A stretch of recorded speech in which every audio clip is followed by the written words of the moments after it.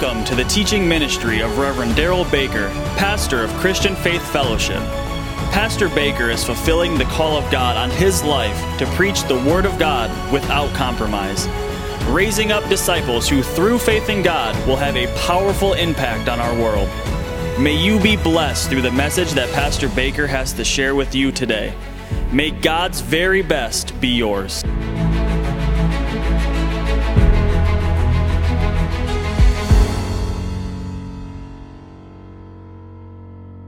Please go back with me to John 13 for a moment. Just for a moment, John 13, we are talking about living the life of a disciple. We have been going over the characteristics of what Jesus said a disciple is. We've already covered 5 of them in detail. We're on the 6th one, the 6th characteristic of a disciple.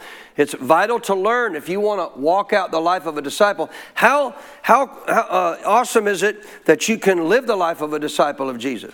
So what is that like? What does that mean? Well, Jesus said in Luke 6, a disciple's not above his teacher, but if he's perfectly trained, fully trained, he'll be just like his teacher. Now just think about that for a moment.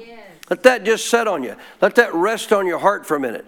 If I'm completely trained by Jesus of being a disciple of his and walk it out, I can be like him. I can sound like him. I can see what he sees. I can know what he knows. When I face situations and challenges in life, I don't have to be limited to my natural knowledge. I can hear from God.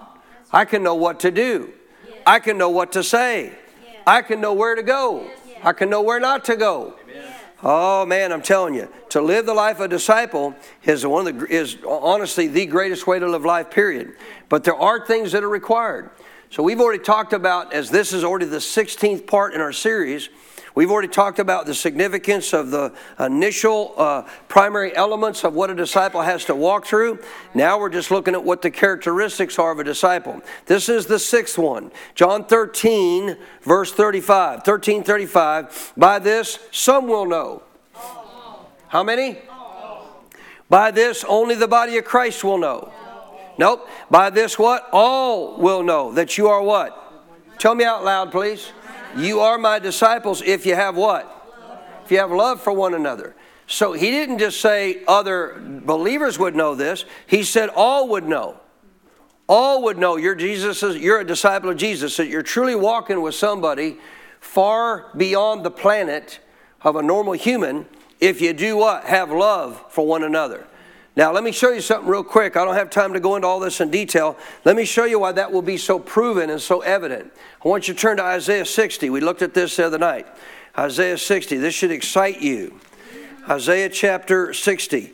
I don't have time, but in 1 John chapter 3 and 4, there's a lot about the love of God in these 2 chapters. 1 John 3 and 4. And one of the keys in 1 John 4, it tells us, is that if you're walking in love, the Bible says you're walking in the light. And we'll see that today. We're going to actually get there and talk about those verses today. If you and I are walking in the light, then clearly, what did it say again in John 13:35? All will know. All will know what? You're a disciple of Jesus. How would they know you're a disciple of Jesus? You look like him. You act like him. And therefore, you're clearly doing what? Showing love for one another. So in 1 John 4, it says that if you walk in love towards others, you walk in the light. What if you don't? You walk in darkness. Well, we have this prophetic promise in Isaiah 60, verse 1. Arise, shine. Do what? Arise, shine. The phrase to shine here, as you're about to see, is to have the manifest presence of God evident on your life. I want you to get that. It's going to refer to the manifest presence of God evident on your life. Well, if the manifest presence of God was evident on Jesus, wouldn't that be why they knew he was different? Yes. Kathy's the only one. Gopi's the only one going to answer that. If the manifest presence of God was evident on Jesus, wouldn't that be why they knew he was clearly the Son of God and different? Amen. Sure. How are they going to know you are one of his disciples? All will know. How are they going to know that? By walking in love. If you walk in love, what are you walking in? Light. You're shining. Arise and shine because your light has come. So this is prophetic of the day now we're in the new covenant. And once Jesus came, our light Bringing the love of God, Romans 5:5, to dwell in our heart. That light's now available to us. When we choose to walk in the love of God, the reason all will know we're His disciple is because clearly this light, God's love, will be a part of our life. And therefore, next statement, and the glory of the Lord is risen upon you. God's manifest presence, it will be evident upon your life. What will be the actual evidence that that's true? Because you're walking in love, it will bring that manifest presence of God. God is love. Walking in love, you're walking in God. I said, walking in love, you're walking in God. Verse 2 says, behold, darkness shall cover the earth. That's already happened. I said, that's already happened. Deep darkness, the people. That's already happened. You know, for a long time, America was seemingly pretty exempt still from a lot of the darkness, but not any longer. Right? Even over all the people. Look how deceived the people are. If you're wondering what's going on today, why in the world is it that common sense seems to have gone out the window? God said, I will have to, at a point, give people over to their own delusion. How can somebody stand up who claims to be a leader to our nation and say, I've made everything better than it was before I took office? How can you say that? You're delusional. You're delusional. I'm sorry, I'm not speaking against the person. I'm just telling you the truth. Go look at the gas prices from where they are now from where they were then. Go look at the grocery store prices.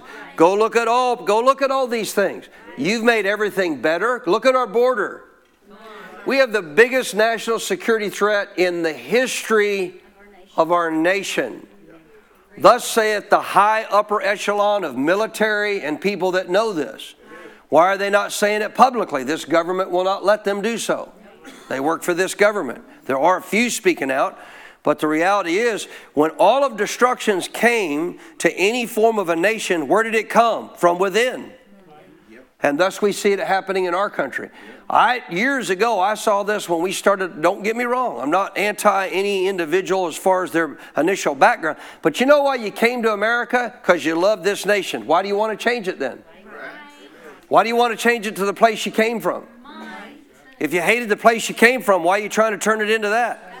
But that's what they're trying to do. So why would you do that? Why would you leave a home? Let's just use it from a simple example. Let's say you live in a home where you're beaten, mistreated, have almost nothing to eat, poorly clothed, poorly housed, etc. But you want to leave there and go over across the street to this really nice house where they seem to have everything. But you want to turn it into what you came from. That's stupid. Can I give you a word again? Delusional. That's delusional. And we are at the state of delusion according to the Bible in the last days. Because clearly darkness has not just covered the earth, it's covered the people. Now all you believers, quit calling all of these people names. Quit calling them names doesn't change anything. You listening? They're delusional. They're walking in a state of delusion of which the Bible said would happen in the last days. I'm not saying you can agree with what they're doing and saying it's okay. Lord, no, I don't agree with it. But I'm glad that they're not my source, my God is.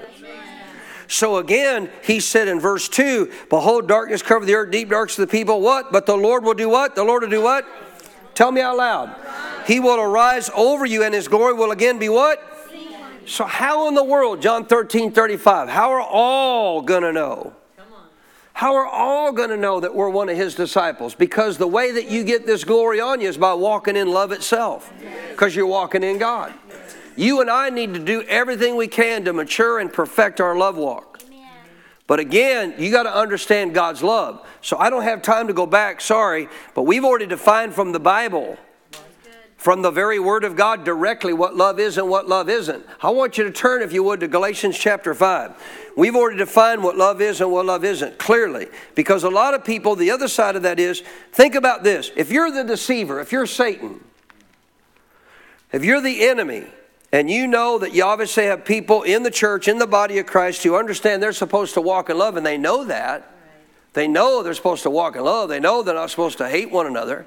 Are you going to convince them to hate one another? Not most people. No, not unless they're delusional. But you're not going to convince them to hate one another. So what do you got to do? Get them to walk in a form of false love. And there is a lot of false love in the earth. Love doesn't mean that we all commune together. Love doesn't mean that we all like each other. Love doesn't mean that we treat everybody. I'm talking about in relationship to relationally walking close with somebody the same. We're warned in Scripture in the New Testament, even about certain believers we're not supposed to have anything to do with. New Testament, Bible says if you know of a New Testament believer in adultery, they're doing it openly, they don't care, don't even eat with them. Well, that don't sound like love. New Testament tells you that. It says if somebody is living in open adultery, don't even have a meal with them. Well, I thought we're supposed to walk in love. You are. How do you walk in love? Don't slander them. Don't go tell everybody else you know what they're doing. I mean, if they're doing it openly, I mean, it's pretty well known. But your purpose isn't to go broadcast it to the world. Right? It doesn't mean if I pass them, I go, ain't talking to you. You know what I just say? Hey, good to see you. God bless you. Love you. And I move on. Are you listening? Because I mean it. I love them. I wish they wouldn't do what they're doing. I wish they wouldn't hurt their life. But I'm not going to risk what the Bible tells me I shouldn't do to not guard my heart and protect myself from this. So love doesn't mean that we're buddy-buddy with everybody. Love doesn't mean we go hang out at everybody's houses. Man, Timothy, he gives us a whole long list of people who are called believers. You know, I'm talking about Christians. I'm serious, man. They're unthankful. They're unholy. They're unsubmissive. And he says they have a form of godliness, but they deny the power thereof. They have a form. Meaning what? They say they're Christians. They say they love God, but yet they're unthankful, they're unholy, they're ungrateful, they're not honoring of parents, they're not honoring of leadership, all these different things. And you know what it says at the end there? From such turn away. So love doesn't mean we hang with everybody. We're just buddies with everybody. No, you got to understand that clearly you got to define love from the Bible to walk in Bible love. I'd like to go back and reteach it all, but I don't have time. But we've already covered it. So realize we talk about walking in love. What are we talking about? Bible love. Amen. According to what the Bible teaches us love is. Amen. Love forgives how many? Everybody. Right? Love holds a grudge against nobody. I don't care how bad they treated you. Listen, we treated God really bad because of the sin we had, and yet He still chose to love us. So we got to understand Bible love. I just need to emphasize that so clear because you got to know what Bible love is, and we've already defined that for you in detail. Now we're talking about why walking in love is so critical for the believer. Why is this walking in love so significant and critical for the believer? Galatians chapter 5. Let me give you some of the top reasons of why. If I couldn't encourage you any more through the Word of God than today to start making sure you're walking in love. And don't just think you are. You know, who's the greatest person to ask whether you're walking in love or not? It ain't me. It ain't even your spouse. Great as your spouse might be, who's the greatest person you can ask of whether you're walking in love or not? God. God knows everything about you. What I would do if I was you, every time you hear teaching on love, is I would remind myself as I do. I go to God and I say, okay, God, if I'm out of line anywhere in this area of walking in love, you show me. Holy Spirit, you convict my heart, because look what I'm going to show you today of what the results will be if you don't walk in love.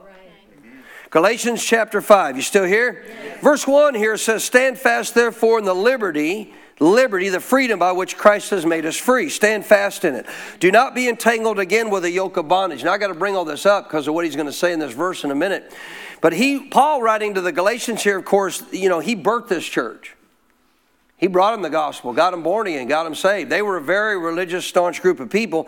And he said, you're not going to earn your salvation. It's not by upholding the law. Jesus fulfilled it. You are now to actually receive by faith what Jesus did. It's the only way to get right with God. These people were still trying to get right with God on their own.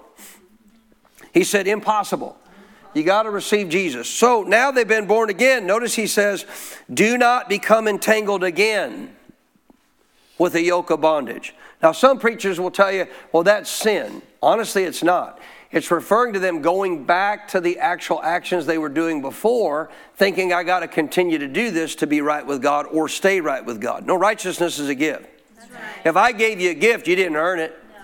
And if I've already given you that gift, guess what? You don't have to do anything to hold on to it. No. If I gave it to you as a gift, if I truly gave it to you and it's a gift, I say it's yours, I don't have a right to take it back.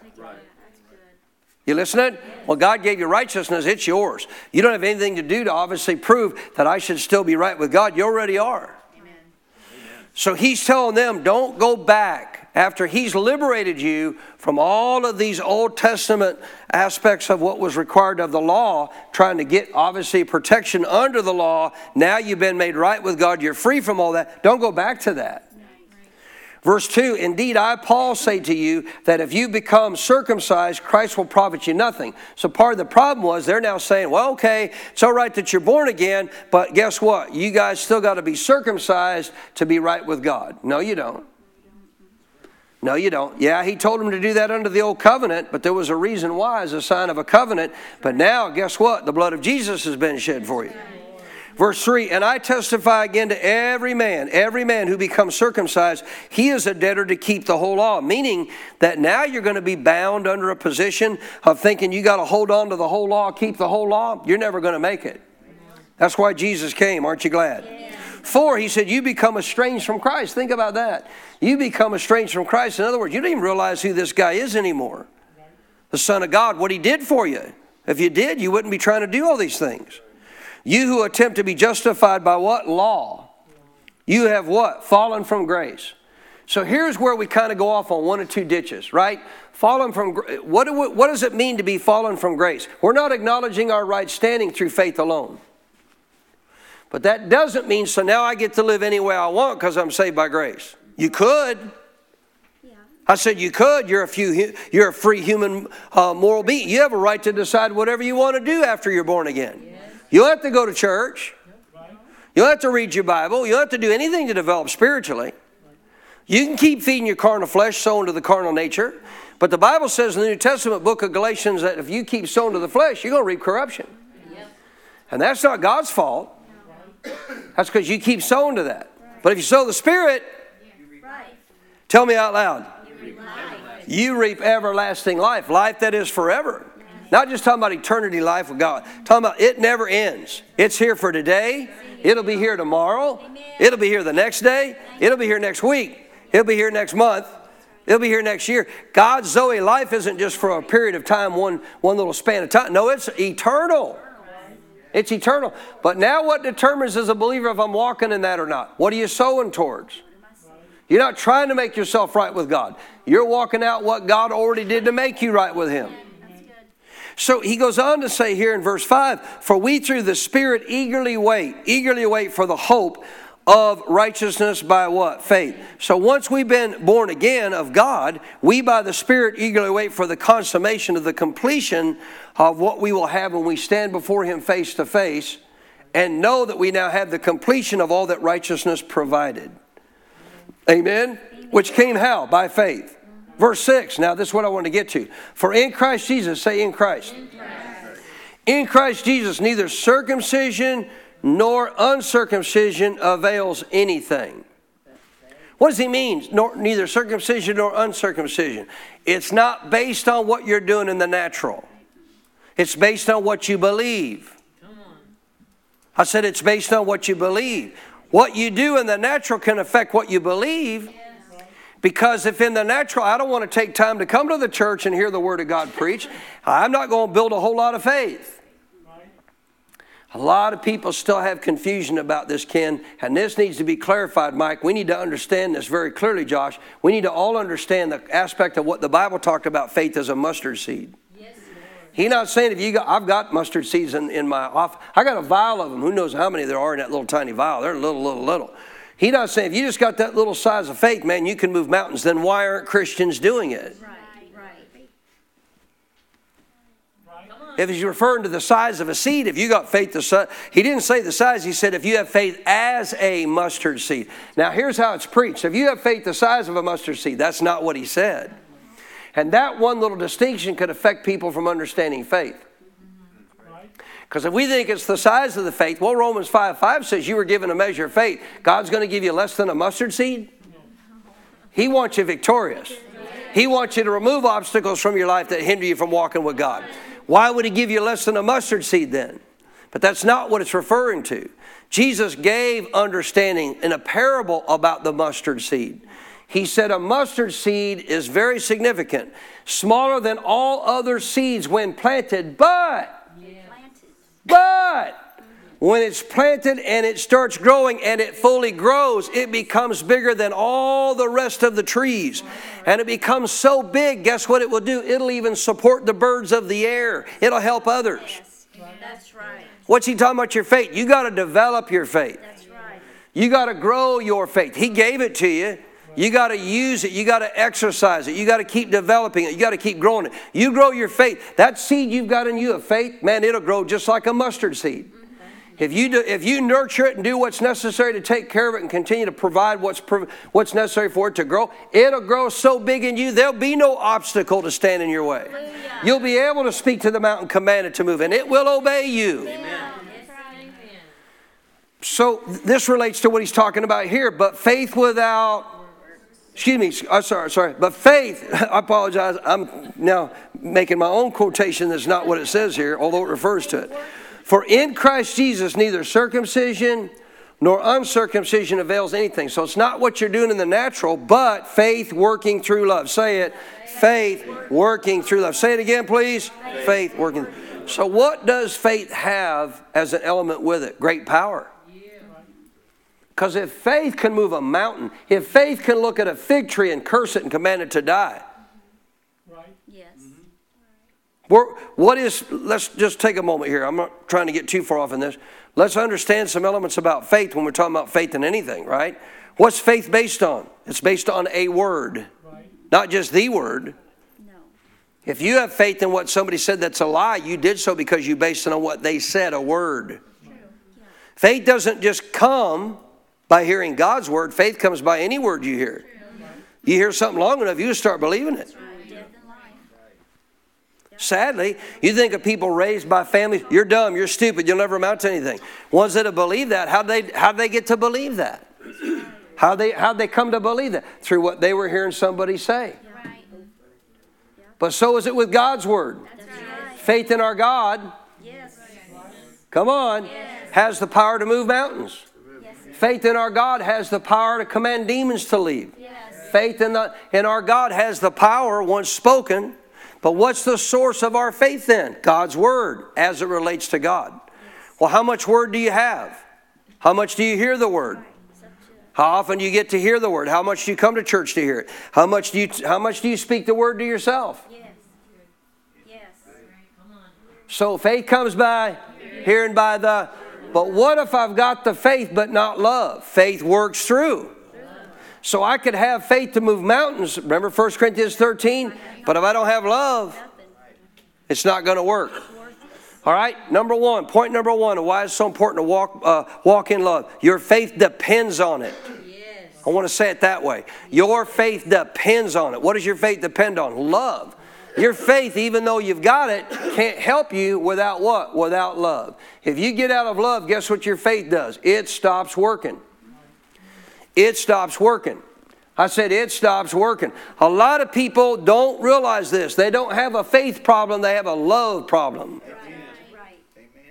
They have a love problem. A lot of Christians, in truth, if they've heard enough of the Word, developed it, matured it, etc., I'm talking about their faith, guess what? They'll have a faith problem. I don't understand why it's not working. Well, have you ever chucked your love walk? Because faith works through, faith working through love. What is significant is not whether you've been circumcised or uncircumcised, but whether or not you have faith working through love. So I want you to get this. The context of this in the relationship to the Amplified says faith is activated. Get this. Faith is activated. Now it's going to work. Now it's doing something. It's energized. It is expressed. Good to have it, but it doesn't do any good unless you can express it. Say it's activated, it's energized, and it's expressed. Last statement, and working through love. So the Amplified says faith is activated, energized. This is the traditional, brings out the original Greek. It is activated, energized, expressed, and working through love. What if I'm not walking in love? Then your faith is not active. It's not energized, cannot be expressed, and won't work for you. I've given you this example many times. You could have a power plant generating tons of power. It could light up a whole city. But if you don't have the power lines, Justin can tell you how all that stuff works. I have no idea. He's an electrician. Couldn't even tell you. I just know it works. You could have all that power in one plant. But if you don't have the power lines to transfer that power from where it comes to where it needs to go to make it work, you got all that power generated, but it's not what? Energized. It's not active. It's not working. It's sitting there, but it's not doing anybody any good. You can walk around and just be amazed. Look at that power. Look at that power plant. How many watts does an average power plant have, Justin? Do you know? How many watts? Take a guess, man. Just take a shot at it. Yeah. Any idea? A whole power plant. Be like megawatts, right? I mean, you can sit there and just bow down to it, worship. Whoa, look at all this power, man. Praise God. Isn't that power wonderful? Well, I'll guarantee it is if you put it to work. The moment you got born again, you were given a measure of faith. Romans 5:5. If you're developing that faith, and I'll guarantee your measure could not have been smaller than a mustard seed to begin with, but you need to grow it. But if you've been given faith and you're developing faith, guess what you are? You're like a power plant. You're like a power plant producing more and more power. The more you speak the word of God to yourself, it's like it literally. I used to live in Arizona, man. I rodeoed all over that place, man. I went all over Nevada, Vegas, all over different places to rodeos, man, all over Arizona. And every time we go to Vegas, you drive across what's known as the Hoover Dam. Yeah. And finally, one time, some buddies of mine, because we're always usually too busy hurrying to get the next rodeo, thought, hey, let's stop and check out the Hoover Dam. So we did. Walked out across that dam. Everybody been there? One of the largest dams. Might be I don't remember, but it's one of the largest dams there is. And, interesting to learn the history of it, how it was built and all that stuff. But you stand out of that Hoover Dam and you look down, you watch this water flowing out of there. And if you don't understand how it works, guess what's down inside there? Turbines. Guess what that water's doing is it's flowing past those turbines, turning them turbines. Why? Producing energy, producing power to send to the cities, to send to Vegas and all the surrounding areas, to give them power. All that power is being produced, but what if they didn't have a way to get it somewhere? So folks, you got to understand, you could have all the faith in the world, like Paul said, to move mountains, but without love, that's right, you got no way to utilize it. How significant is your love walk? Let me ask another question. How many want to see your faith work every time? Yes. Raise your hand if you want to see your faith work every time. Well, guess what? What if you're not walking in love in an area of your life? Your faith is being literally hindered, held back. Won't work. Won't work. Brother Hagin, one of the greatest men of God I know, walking in faith and healing, said, if I ever saw any time that I prayed about anything more than a handful of days and no results, I started checking my love walk. Amen. Immediately. Have I spoken against somebody? Have I said something I shouldn't have? Is there somebody I hadn't forgiven? Now, we're not talking about just going through your head and trying to remember somebody you didn't forgive, 60 years ago or something. We're talking about listening to the Holy Spirit. Because the devil can take you. How many know the devil can take you on a wild goose chase and get you chasing all kinds of stupid stuff? No, he would just check inside. Say, check inside. So what do you need to do? Check with the Holy Spirit. Lord, is there somebody I haven't forgiven? That's what I mean when he would check his love walk, not in his head. He would check his heart. Is there somebody I said something to I shouldn't have? Somebody I haven't forgiven? Something? And he said almost all the time I'd find out there was something that maybe I had done wrong or needed to correct or fix. And the moment I did, guess what happened? Boom, that prayer got answered. Amen. It's like you reconnected the line. Come on, Texas people. I mean, a while back, we had some really strong windstorms here a few months ago, and our electric went out. Why? Because somewhere the line got disconnected. Or the generator, maybe, I don't know. But a lot of times that's line issues, where the lines become, because of the winds, the lines get pulled loose and become disconnected. Well, lo and behold, guess what the electric company did? They got it reconnected. Amen. Pretty cool. You know why? Lights came back on. Stuff worked again. You know why stuff ain't working in a lot of our lives? We've disconnected. Getting out of love disconnects you from the faith source, the power source, which is the faith of God in your heart. I think you might want to think about walking in love. Amen. Matthew 18. Matthew 18. And again, even though most of us probably know these things, realize that today, a lot of people don't get this. A lot of people don't get this about church. God brings things back to your remembrance, reminds you about stuff you may have already heard, constantly deals with you, brings it back before you. Why? He wants you to get it. You might be having issues. You might be having challenges. Why isn't this working? Why hasn't this happened yet? He may be giving your answer today. Amen. But I'll guarantee if you listen, he'll speak to you. He'll reveal what you need to hear if you listen. Because God's got something to say to all of us.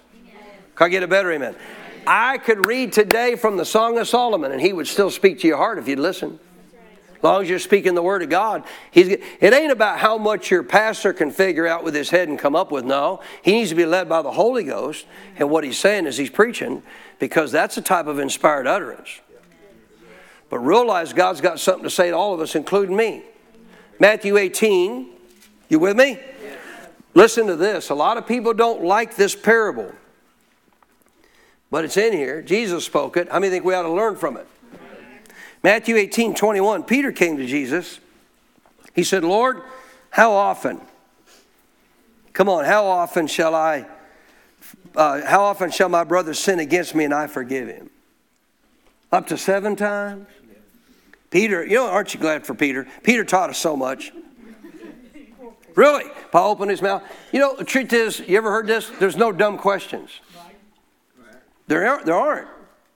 I've called my pastor before and said, this is probably going to sound like a dumb question. He reminded me what I tell everybody else comes to me in my church. There are no dumb questions, Daryl. Ask the question. You got a question that's not dumb. You need to answer. If I can give it to you, I'll help you. So you got to believe this. You got to believe Peter is not only asking this question for himself, but he's also thinking, I'm being pretty generous. Yeah. You going to ask like a lowball?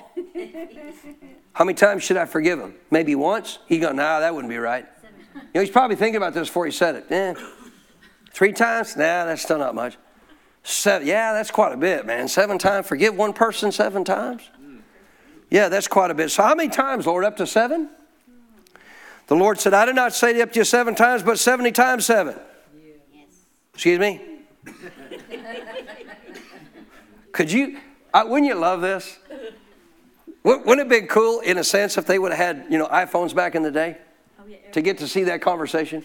See the look on Peter's face? What? 70 times 7? Are you serious? Because he's thinking that. Come on, you got to know he's thinking that. Really? He said 7. He thought he was good. No, 70 times your 7. Does anybody know how to do math here? 490 times. If you look at I think it's Mark's gospel account, that what Mark said, in a day. So lifespan. Don't get a book and start writing down. There's 1, 2. You're probably not going to get to 490 in a day with one person. If that's a friend, you probably need some new friends. Would you agree? I probably need some new friends. He wasn't saying when you get to 490 in a day, there you go. The sun's still up. This day's not over. I forgave you 490. I don't have to give you for 491. It's not saying that. He's just saying you always do what? Forgive. Want to see it? Are you ready for this? I'll start with this and I'll end with some better scripture so this doesn't send you out here with a bad taste in your mouth before lunch. Therefore, the kingdom of heaven is like a certain king who wanted to settle accounts with his servants. And when he begun to settle accounts, one was brought to him who owed him how many? 10,000 talents. Now, if you don't know, that right there was a lifetime's worth of wages for somebody that made good money in their day. Likely he could repay that? Not likely. Not and take care of his family and do everything else he had to do. Not possible. So this is a parable. So it's not an actual truth. It's a parable to explain a truth. He said that this guy owed 10,000 talents. Was it be possible for him to pay it back? It would not. 25, but as he was not able to pay, his master commanded that he be sold with his wife and children and all that he had, and payment be made. In their day, they could do so. Sold meaning I'm going to get out of you what I can. I'm not going to get this amount, but I have the right, because in that day I have the right, because you owe me money. I can sell you, I can sell your wife, I can sell your family as slaves. And at least take what money I can get out of selling you for, because that's all I'm going to get. So he could have done that. He said, I want you to be taken. You sell these people off. You get what money you can for me. 26, but the servant did what? He fell down before him, saying, Master, listen carefully. Have patience with me and I will do what? Tell me out loud, please. Now that statement was not a truthful statement because, again, the amount he owed was a lifetime's worth of wages. Not possible. He's just begging and pleading for mercy here. Because obviously, if not, guess what's going to happen? He's going to become a slave. His wife's going to become a slave. His kids are going to become slaves. They're going to be slaves, period. 27, the master of that servant, underline this please, was moved with compassion. Say it. Say it, please. What did he do? He released him. And he forgave him the entire debt. Done deal. You don't owe me nothing. Get out of my sight. Go away. Wow. What a feeling that must have been. Imagine if you just went into your banker, right, and you owed a bunch of money on a mortgage, and your banker said, you know what, I'm tired of receiving your payments. It's paid for. Just leave here. You owe me nothing. I don't guess you'd be very happy that day. You'd probably be pretty depressed about it. This is a lifetime's worth of wages he couldn't pay back, far beyond that. Imagine how excited he must have felt. How good must he have felt inside to say, wow, I'm released. So you think now he's going to go out and do what? I'm going to do everybody good. Man, this master's been so good to me. You kidding me? Who could I bless? Who could I help now? That's not what he did. 28, that servant went out and did what? He found one of his fellow servants, his own servants, who owed him what? Tell me. Now that's about a year's worth of wages in their time. 1 year, 1 year's worth of wages. He owed him 100 denarii. He laid hands on him. He took him by the throat and he said, you pay me what you owe. Excuse me, you were just forgiven a lifetime's worth of wages. I'm going to explain this in a minute. You just owe me a year's worth of wages, but I want every penny you owe me. He's really grateful for what he was forgiven for, isn't he? His fellow servant did what? He fell down at his feet. He begged him, saying, have patience with me and I will do what? Would it have been possible? Yes. Would have taken more than a year because it was a year's worth of wages, but it was possible. Could have set him up on a payment plan, started paying it out. Possible. He could have done it. What would be the smart thing to do in that case? Set up an agreement, let him pay you out, or you're not going to get your money back. Right? But notice verse 30. But what did he do? He would not do what? Would not allow him to pay it out. He went and threw him into prison till he should pay the debt. Did he have a right to? Yeah, because he owed him money, the same as his master could have done to him. So, verse 31, when his fellow servants saw what had been done, now you're not going to like the rest of this. When his fellow servants had saw what had been done, the guy that didn't forgive the other guy with a year's worth of wages, they were very what? Grieved. And they came did what? They told their master, well, them little tattletales. Well, the purpose is the word got back to his master. Look what this guy's done. Can you believe it? You forgave him a lifetime's worth of wages. If you haven't picked up on it by now, guess what God did when he forgave you? He forgave you a lifetime's worth of wages. You owed a lifetime's worth of sin. You could no way pay that debt. He released you and forgave you. He forgave you of it all. I said of it all. So these amounts are not just by some happenstance thrown in there. He knows exactly what he's saying. 31, so his fellow servant saw what had been done. They notice what happened. His fellow servants, when they saw what had been done, go tell his master all that happened. 32, his master then does what? His master after this called him back and said, you wicked servant, I forgave you all that debt because you begged me. Underline it, you wicked servant. Underline that. Jesus is talking here, folks. This is God talking. You wicked servant. 33, should you not also have had compassion on your fellow servant just as I had pity on you? Answer? Yes. A little louder than that, please. Yes. 34, and his master was what? Angry. And he delivered him to who? Torturers. Until he should do what? Pay all that was due him. Could he have done it? Nope. Couldn't do it. 35, you ready? You're not going to like this part. So my heavenly Father also will do to you if each of you from his heart does not forgive his brother his trespasses. Wow. Wow. Jesus said it. You want to throw something at me? I'll take the hit. But Jesus said it, not me. So you know what Jesus just said? What did he say would happen in this case of the parable with the one who brought that servant back who wouldn't forgive? What did he say he did? Turn him over to who? Who did he turn him over to? Who are the torturers, basically? Demons. Satan. Evil. Can I get a better amen? What's this saying to me and you? God is not literally, in essence, locking you up, or in essence saying, okay, Satan, I give them to you. You know what God's saying? How many know God promises us protection from the evil one? You know what God's saying? Guess what? You're now free prey for the enemy. Because you're choosing not to forgive and walk in love, I cannot, ready for this? I cannot protect you any longer from the torturers. Some people think they can live however they want. God will protect them. You can't walk in unforgiveness and get it. So point number 2, why is it important to walk in love? You ready? So I don't become open prey for Satan. You are open prey for Satan when you get out of love, because guess who's not going to walk in love? Satan's not.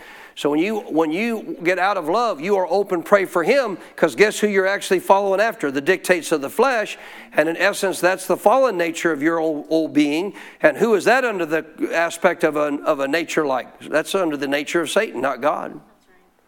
So you and I got to realize this. If you and I get, this is, how important is it to walk in love, church? Very critical.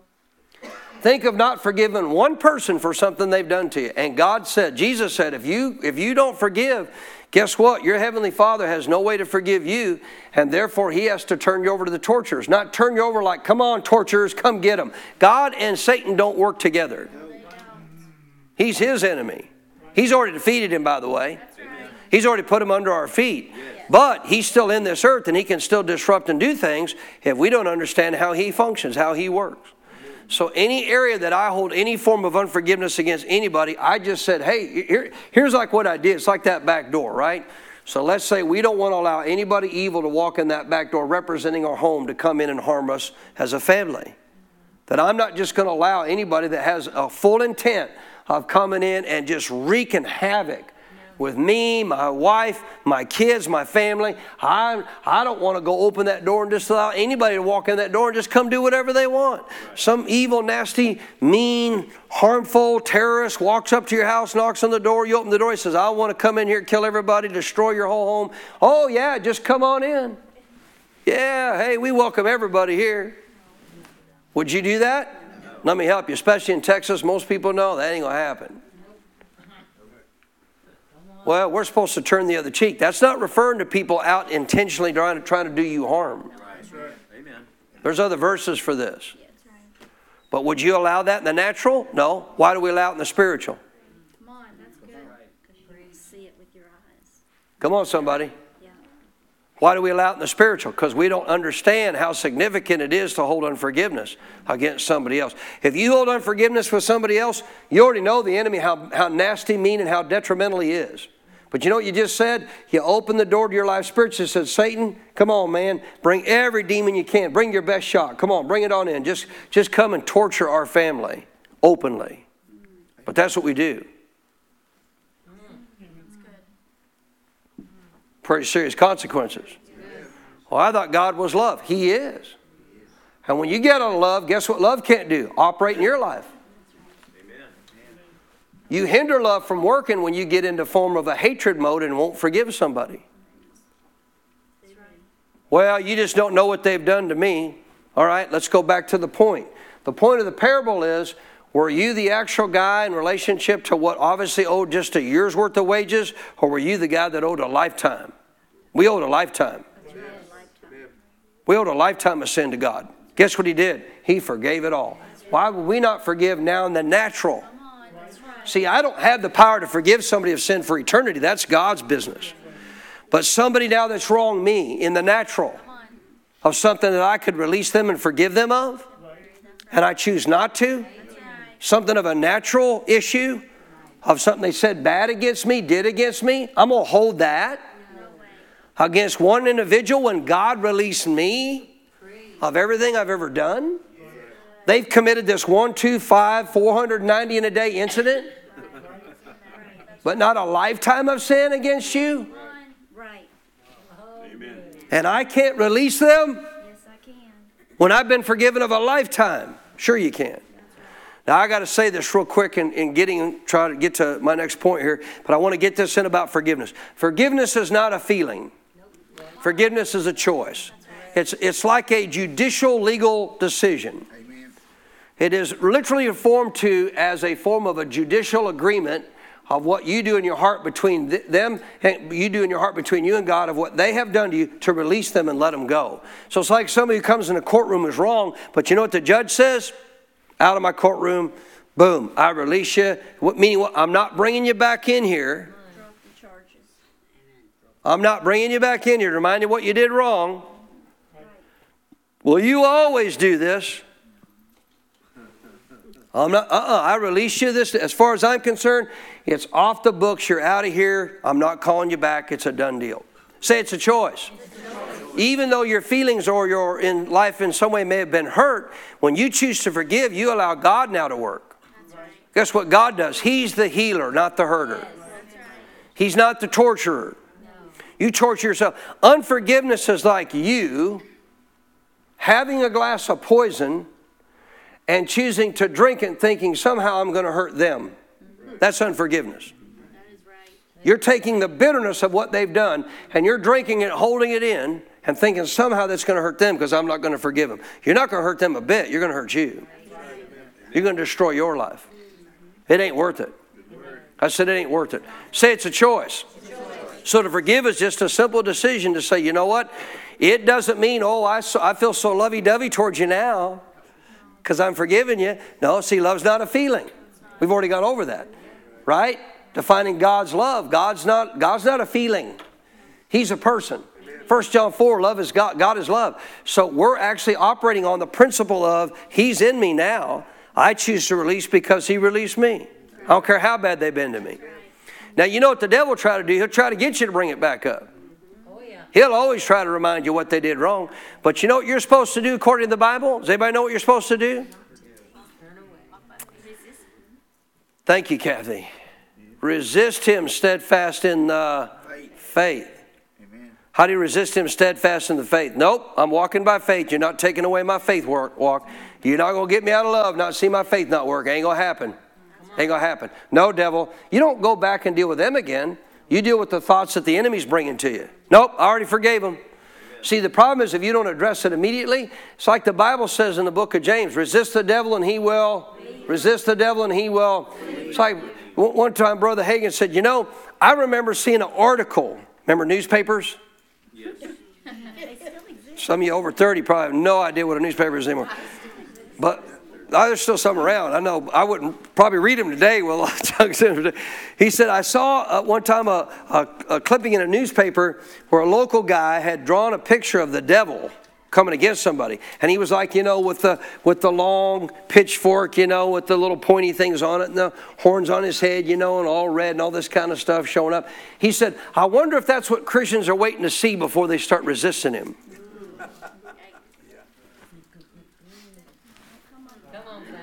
You know what he sounds like? You know what he looks like? Hey, don't you remember what they did to you? He's showing up. What are you supposed to do? Resist him immediately. No, I've released him. You stinking devil. I ain't going there in Jesus' name. I walk in love, praise God. You're not robbing. What's the devil trying to do when he tries to get you out of love? Anybody know? He's trying to get your faith to not work. Because your faith works, guess what? He's in trouble. 1 John chapter 2. 1 John chapter 2. We have all separate teachings on forgiving and how that works and how healing comes and all that takes place. But folks, if you choose not to forgive, you are literally open territory for the tormentor to torment your life and take advantage of your life. I would suggest you instantly forgive. I teach all the time in marriage counseling, if you truly want to see your marriage work, you better learn to be an instant forgiver. I knew I'd get a lot of amens on that, so I'll say it again. You better learn to be an instant. Because what if you're not instant? You open the door. Come on, devil. Come on in here for a while. We'd just like to fool around with you for at least an hour or so. Because the Bible says that you're to give him no place. You start giving him place, guess what? You start opening opportunity for him to take further advantage of your life. Are you listening? So don't just be a forgiver. You know what you need to learn to be? An instant forgiver. Don't walk up to the person wrong. I forgive you.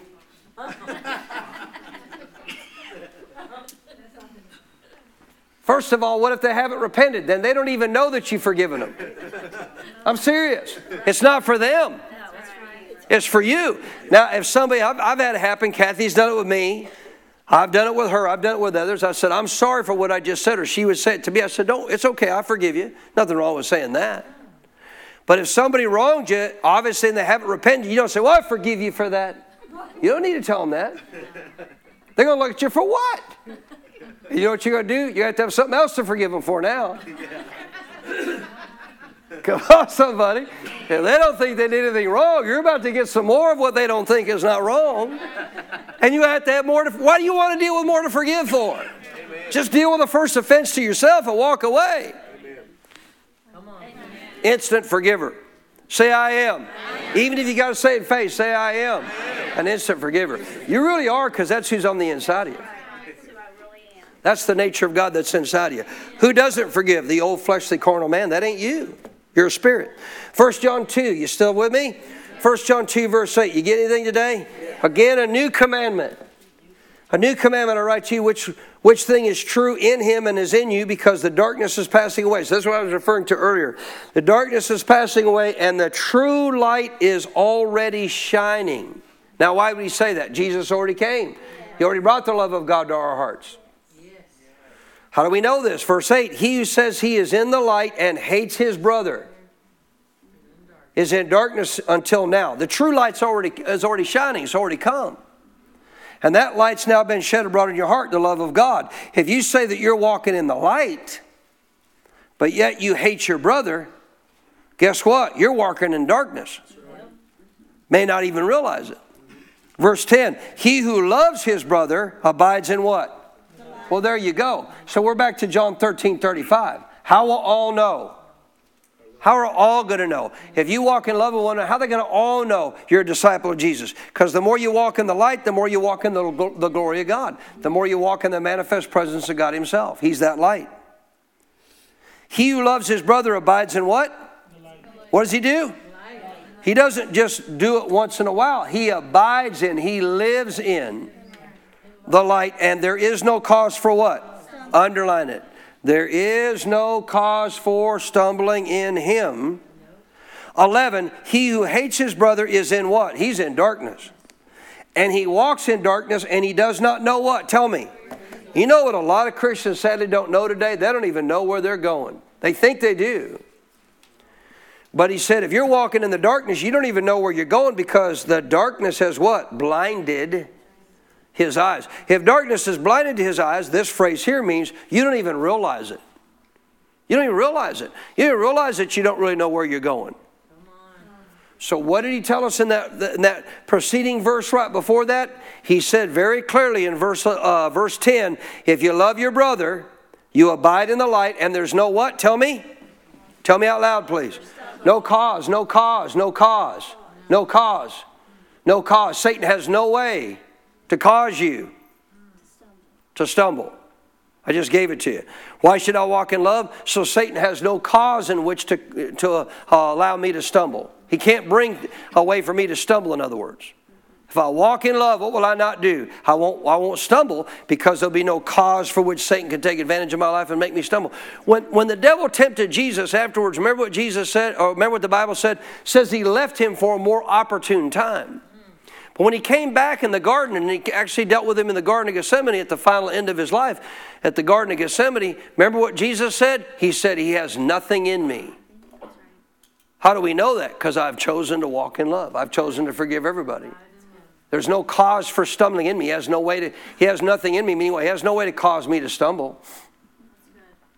You know what the devil can't do? He can't cause you to stumble into sin. He can't cause you to stumble into darkness. He can't cause you to stumble into his works. Amen. If you're walking in love. Why? Love illuminates your path.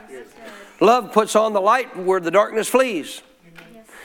Listen, there's so much to this. I wish I had more time. But it won't cause you to stumble, meaning fall into the darkness, fall into what Satan has a trap for you. What would that include? You know why a lot of people don't have answers in life? You know, they pray and they ask God, God, why this? God, why that? Please help me. I need help. I need to know. I need to understand. Please show me. Why do I not understand that? You know why they're walking in darkness many times? They're not walking in light. They're not walking in love. If you're walking in love, you're walking in darkness, your eyes have been blinded, you don't even realize it. And you're asking God to illuminate to you an answer. It's not the answer you need right then. You know what you need? You need to obviously deal with the light of the fact that you're not walking in love. If you walk in love, guess what will come? The answer will. That's good. It's not like the answer's not there. You just don't see it. It'll hinder your ability to hear from God. You could add that as a second point. It'll hinder your ability to hear from God because you're walking in darkness. You're walking in blindness. You can't even see what God's trying to show you. God's trying to show you things, but if you get out of love, guess what? You won't see them. You won't see them. So, number 3 there, if you're walking in love, you won't stumble. And number 4, guess what? You'll see what God wants you to see. You'll have your eyes open to what God's trying to reveal to you. If you're having a difficult time seeing from God in your spirit what God's trying to show you, get even answer, get inside your life, you ought to ask Him about your love walk. You ought to quit. I mean, you can only ask God about something so many times and realize He has no problem talking. Nope. Right? Right. I said right? Amen. Watch how difficult this is. Joshua, what time is it? Joshua, what time is it? Joshua, what time is it? 11:52. Joshua, what time is it? Joshua, what time is it? Sir. Joshua, what time is it? See, a lot of people do this with God. Why is this going on? Why isn't this changed? Why? He's already told you it's 11:52. What time is it? It's 11:52. No, what time is it? 11:52. You don't see it. You don't see it. He's trying to speak to you, but your eyes have been blinded. You're walking in darkness. If you are walking in the context of darkness, not walking in love, guess what? Your eyes are blind to see and hear from God. It doesn't mean He's not speaking. You can't hear Him. You can't see it. That's good. Amen. Some of you don't realize that's an answer for many of you who are trying to get answers to stuff that maybe that could be the issue. And you need to ask God with some help about that. 1 John chapter 4, last one for this morning. 1 John chapter 4. I done preached myself hungry and happy today. 1 John 4, so I'm leaving. Goodbye. No, I'm joking. 1 John 4. I'm not that hungry, believe me. 1 John 4. You still with me? Powerful. Let's finish with this one. There's more. I'm just giving you kind of the key things of why it's so important to walk in love. You know what we're going to talk about tonight? How do we do this? Do you really understand it? Do you really understand everything there is to walking about love? Because you know the Bible will teach you how to do it. It's not enough to know I should. Right? It's like knowing that if I was given Don gave me a really wonderful gift, man. He gave me a beautiful table saw. Wow, what a wonderful gift. Nice to know I got this gift and everything. But if I've never used one, it looks good, Don. It looks good, man. Y'all see that baby sit in my shop? Woo! Looks good. You know, I do bring all my family and friends over when they come over. Come here, look at my table saw. Doesn't it look good? Looks good. Oh, good looking saw. And praise the Lord. Amen. You ever use it? Oh, no. I just look at it. Doesn't it look good? Looks like it's meant to do something. You know, look like that baby just sitting there waiting to do something, don't it? Yeah. Yeah, Pastor. You ought to learn how to use it. Do what? Don't you realize if I know I got it, that's enough? Not if you want to take advantage of why you were given the saw. I have used it. Not if you haven't learned how to use it to take advantage of it. See, you've been given the love of God. You know why a lot of Christians obviously don't use it? They don't know how. They honestly don't. They think they do. We're going to talk about that tonight. 1 John chapter 4. That's why I said this is really one of the most important parts of our series about living as a disciple. Verse 18, you ready? Yes. There is no fear in love. Wow, you said that really slow. On purpose. He didn't say there's some, didn't say there's a little bit. Well, come on. Think about all we've been talking about. Faith works through. If I'm walking in love, as he's going to tell you in a minute, of a form of a true mature love. If I'm walking in love, and there is no fear in love, well, obviously, what's the opposite of faith? Fear. It's a type of fear. Excuse me, I'm sorry. It's a type of faith. When you walk in fear, you're walking in a type of faith. What you're doing is you're putting more faith in what you fear. Forgive us, Father. You listening? Yes. But perfect love Read it. There is no fear in. There is no fear in. Why? Because perfect love casts out fear. It casts it out. What casts it out? Perfect love. Did you know when you choose to understand what perfect love is and walk in it, you don't even have to exercise your strength to get rid of the fear. The love will.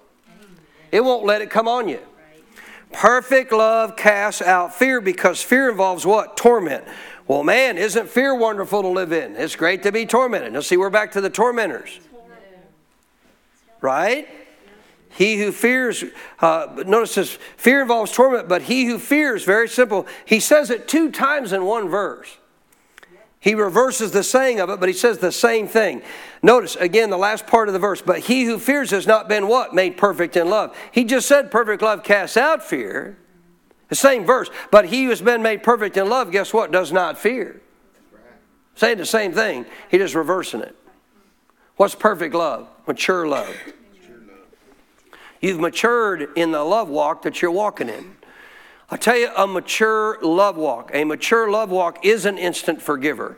They come to the place of maturity as a believer where they know if I choose not to forgive, I just open the door for the enemy to come. I'm too mature as a believer to be that stupid and not allow that to happen. Amen. Not going to do that. So an instant forgiver is a mature believer in love. Amen. A mature believer in love could actually, it's like Brother Hagin said. He said, man, I don't care what's, and they have said everything against Brother Hagin. It's so funny. It's like, have you ever looked at the guy's lifestyle and how he lived and what he did? He proved everything he said. And you're saying it's not true? Where's your proof? Right. Show me your lifestyle. Remember what James said? Show me your faith without your works. Right. I'll show you my faith. In other words, you can't show your faith without works. You can claim all day long you believe God. But if there's no evidence that's true. Amen. What is faith? In relationship to faith without works is dead. Faith without love. Faith without love. Faith without love is what? It's dead. Can you prove that? Oh yeah, absolutely. Because if I truly understand love, there's another side of this. If I truly understand love, I don't just walk in it. You ready? I receive it. Amen. A mature love isn't just something you do. Listen to me. A mature love is not just something you do. It's something you receive. Yes. Some of you need to write that down. A mature love is not just something you do. It's something you receive. What do you mean? He's love. If you receive the understanding of God's love for you in the context of a mature believer, guess what you never question? All of his promises. What he said is yours. Yes and amen. What he said he's already done for you. And therefore, when the enemy tries to bring fear in relationship to the circumstances, doesn't rattle you a bit. Perfect love knows, nope, my God loves me. He's doing this because he loves me. He's provided it because he loves me. He's going to bless me because he loves me. I walk in love. I honor him. I'm telling you, I know my God loves me, and that's why he wants me well, and that's why he wants me delivered, and that's why he wants me set free. Not because I'm a perfect kid. It's because he loves me. I have a question. How many of you parents have blessed your kids with something even after you know they did wrong in previous times before that? How many ever blessed them? Why would you do that? They did wrong. Why not hold it against them for the rest of your life? You're not ever going to get another toy. Forget about birthdays. They're done. They're history. Christmas? Oh, no, man, out the door. No, we're not even going to bring a tree in. You kidding? No. Look what you did. We're going to hold it against you for the rest of your life. No, you know why you don't do that? Because you love your kids. I'll catch up with you after lunch. God's not holding stuff against you. He loves his kids. He's not kicking your birthday to the side. He's not kicking out Christmas. More importantly, he's not kicking out the promises. You know why he gives them? Because he loves you. Perfect love. Say it. Say it this way. Mature love. Casts out fear. Mature love isn't just something I walk in. It's something I know. It's something I know that I have from my Father. And that's why a lot of people did not understand Brother Hagin, because Brother Hagin not only walked in love himself, he understood how much God loved him. And because he did, his faith worked consistently because he realized I don't deserve any of this. He did it because he loves me. Can I get a better amen? So the last one, mature love casts out fear. which would obviously hinder your faith. So mature love casts out fear. Mature love is a twofold love. Mature love is knowing how much He loves you. And a mature love is one who actually walks in consistent love themselves. I say consistent because you still got a flesh to deal with. I know none of you ever say anything you shouldn't say anymore. I know none of you do. You've already dealt with all your mouth, all your words, all your issues, all your flesh is out of the way. It's gone. It's history. Doesn't affect you for one moment, right? Never, ever, never. No, we all still sometimes get, unfortunately, we don't need to be making that a practice, by the way. But the point is, you and I got to realize this, okay? It doesn't mean you don't miss it, but if I do, you know what I do? Correct it. Love corrects. Say love corrects. It doesn't just correct when somebody's hurting themselves. It corrects itself. Corrects itself. So this is a mature love. Mature love deals with itself. Mature love forgives everybody. And mature love receives God's love. That's a mature love. You walk in mature love, guess what? Fear is not going to be a problem for you. Not going to be.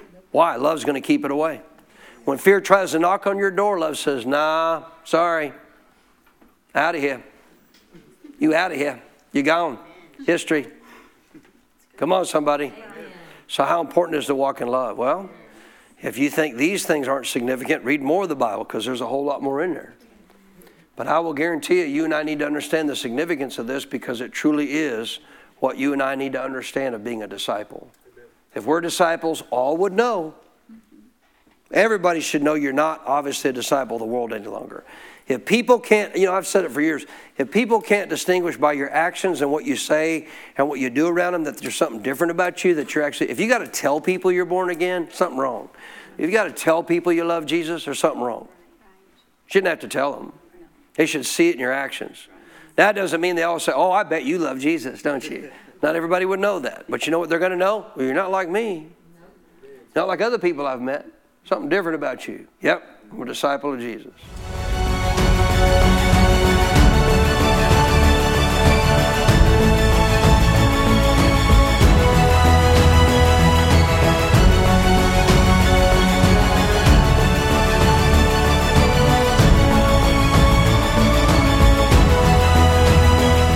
We pray that you were blessed by the message Pastor Baker shared with you today. For more spiritual resources that can help you in your walk with God, or to invite Pastor Baker as a guest speaker, just go to our website at cffchurch.com. You will find additional teachings by video, audio, and printed resources that will be a blessing to you. May God's very best be yours.